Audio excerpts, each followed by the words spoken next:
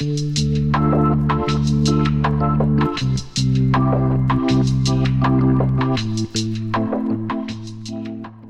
and welcome to Season 6, Episode 6 of the Marketing Matters podcast. And today we're continuing our sort of exploration of the tools of the trade. And the title for today is Sometimes the Best Tool is Somebody Else. So we'll get into that in a minute. But first of all, I must welcome my fellow podcaster, David Wright. So hello, David. Hi there. Even if it is a bit late, we've had a bit of a busy day. Yeah. But the sun is shining and prospects of hopefully some decent weather at the weekend, because I'm planning to spend the first weekend on the boat for this season, assuming it passes its MOT tomorrow. But that's a whole new thing. So yes, hopefully that'll happen and I can enjoy some of the good weather. But back to the subject in hand. Sometimes the best tool to use is somebody else. Well, I mean, we've spent the last 5 weeks or 5 episodes looking at some of the tools we use in our day-to-day life. And today we just want to explore the idea that sometimes, it's always great being able to do it yourself, but sometimes the best choice is actually to get someone else to do it. And David, you've been sort of putting some thought into this subject because you've written this week's blog post. So what are your thoughts on the matter? Yeah, well, obviously this time it's a little bit different to what we've been talking about over recent episodes, because we've been talking about specific tools and which are all great ways to help you run your business. But I think we're looking at things slightly differently here, in that sometimes there are either it's something you're trying to do within your business or something that maybe a customer or client has asked you to do, which is not necessarily within your core skill set. And so it's a question of, again, whether it's something you need to do for your own business or something that customers ask you to do.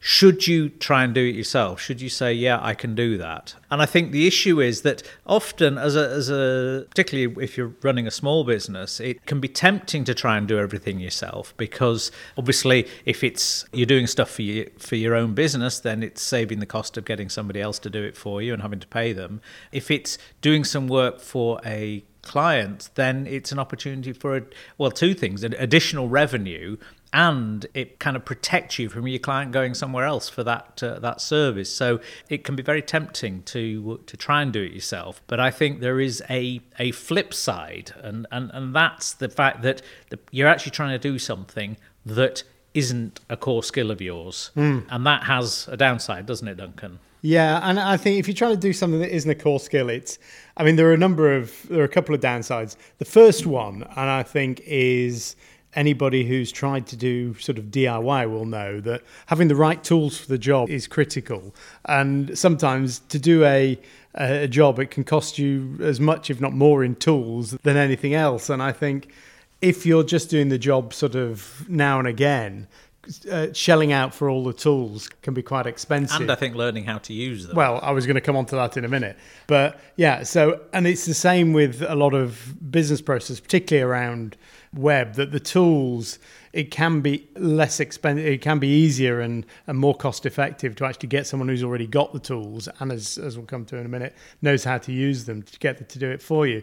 And I think websites are a good example of this, in that WordPress, as I'm sure anyone who's listened to our podcast before will know, they're based around plugins, and the good plugins, quite rightly, cost to use them.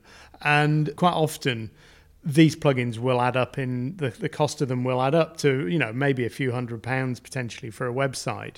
Because we do these all the time, we have licenses which allow them to use them on many websites, so we can actually very cost effectively include the use of those professional plugins in the websites that we develop. So by getting us to do it, you're getting the benefit of all those tools without having to shell out for individual ones yourself. So I think that's one significant benefit of getting somebody else to do them. But as we talked about there, the other thing is knowing how to use them and the learning curve about learning how to use these tools. Because if you don't use them every day, you can forget.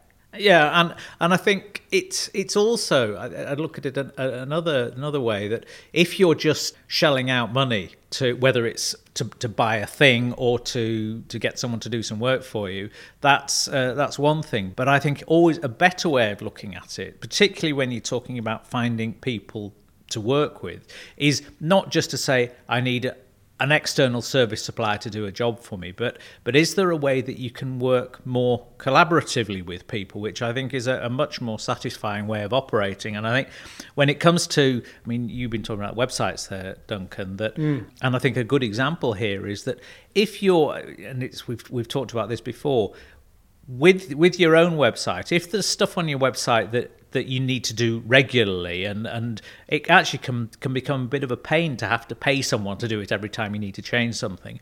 Those are the things that absolutely it's worth putting the time and effort into being able to do that sort of stuff yourself or in-house with another member of your team.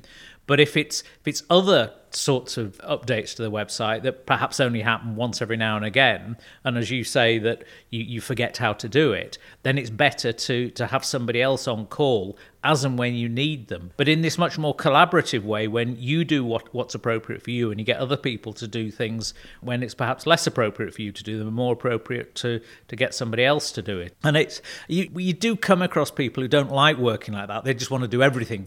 Either they want to do everything themselves, or your supplier won't split it with you. They want to do everything for you and obviously charge you for everything. But I think those are perhaps not a good way of going forward, and certainly not the way we see things, where we look to try and make sure we're working collaboratively, where we're doing the right bits and our clients are doing the right bits, so that we all get the most out of our relationship. Yeah, and I think a good example of that actually was a call I had from a client last week who, unfortunately, he'd just been struck down with the dreaded COVID. And so, Dave, I hope you're feeling better now. But his problem was he needed to shut down the shop on his website temporarily because obviously he was going to be out of the office and he was just all disrupted.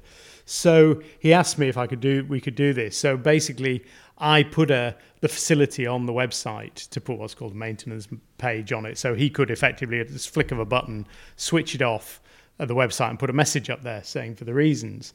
So I did that, and then I went and had a look at it today to see, and I realised the message had changed. So obviously when I did it, I showed him what I'd done and how I'd done it. So he today, or I think it was today or yesterday, was able to go on and change the message because he'd had to extend the closure and whatever. So he didn't need to come back to me to say, oh, can you do this? Can you do that? Once he got the tools, he was able to do it himself. And I think that's a good example of the sort of the collaborative working that you're talking about. Yeah. And I think, and again, looking at whether it's something for yourself in your own business or something that you're trying to do for a client, I think if it's for yourself in your own business, then that way, if you are paying somebody else to help you with something, then you're getting best value rather than just having to pay for bits that you could do yourself because it's part of a package. Yeah. And if you're engaging, collaborating with somebody else to provide a service to your client, then I think that has a number of benefits, because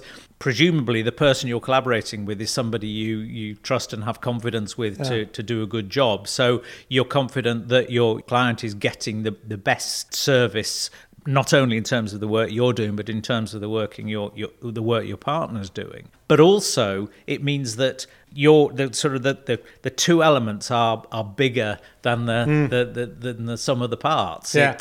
It's a good combination. Yeah, I mean, a couple of episodes ago, we talked about our use of Xero, and I think that's probably quite a good example, because I mean, you do all the majority of the accounts, but I would guess 90% of it you can do yourself. But sometimes you get to a point in Xero where you don't know what to do, or an accounting issue they don't want to do, and we do then fall back on the accountant to get their expert knowledge to fill in the gaps. So and that's another sort of example where, as you say, working in the business rather than supplying for your clients. And that's one where it's a collaboration to support our business. Yeah.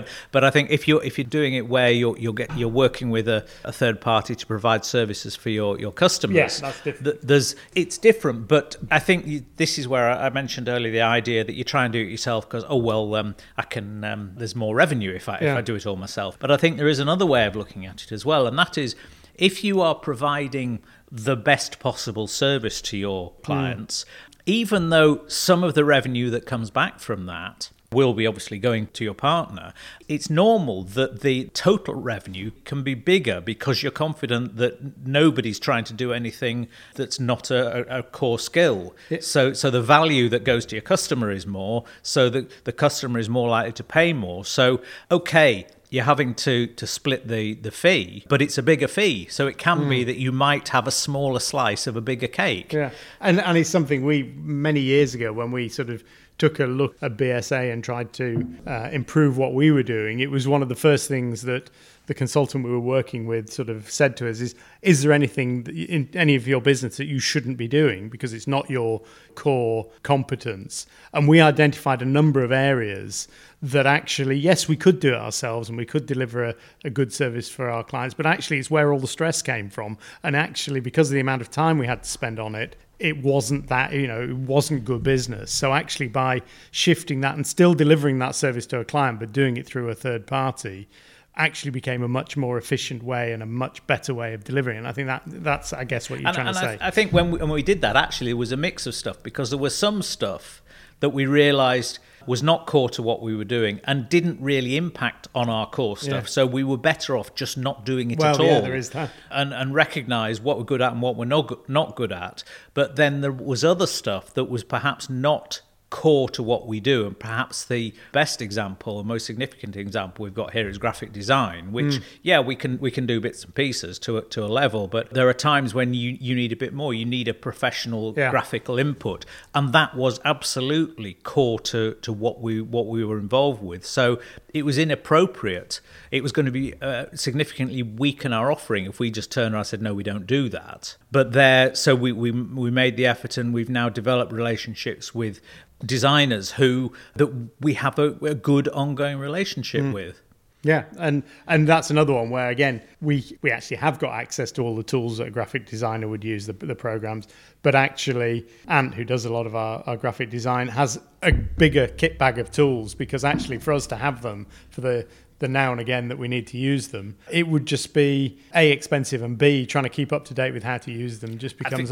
That's the big issue, because, I mean, we have Photoshop, and we have a lot of real decent high-end tools, and that has a point, because sometimes you just need to tweak things, and that's the easiest way of tweaking them. But when it comes to full-on creative work, that's when we are creative graphic work. That's not our core skill, and so it's not so much about having the tools. It is absolutely about having the ideas, the creativity, and knowing how to use the tools to implement those ideas. Yeah, and I think one thing we just touched on there is this idea of keeping up to date and keeping your knowledge up to date of things, because marketing, and particularly web marketing, is continually evolving. Anybody who has anything to do with Google will know every 6 months, if you log on to Google, they'll have to completely change their interface and how they do things and whatever.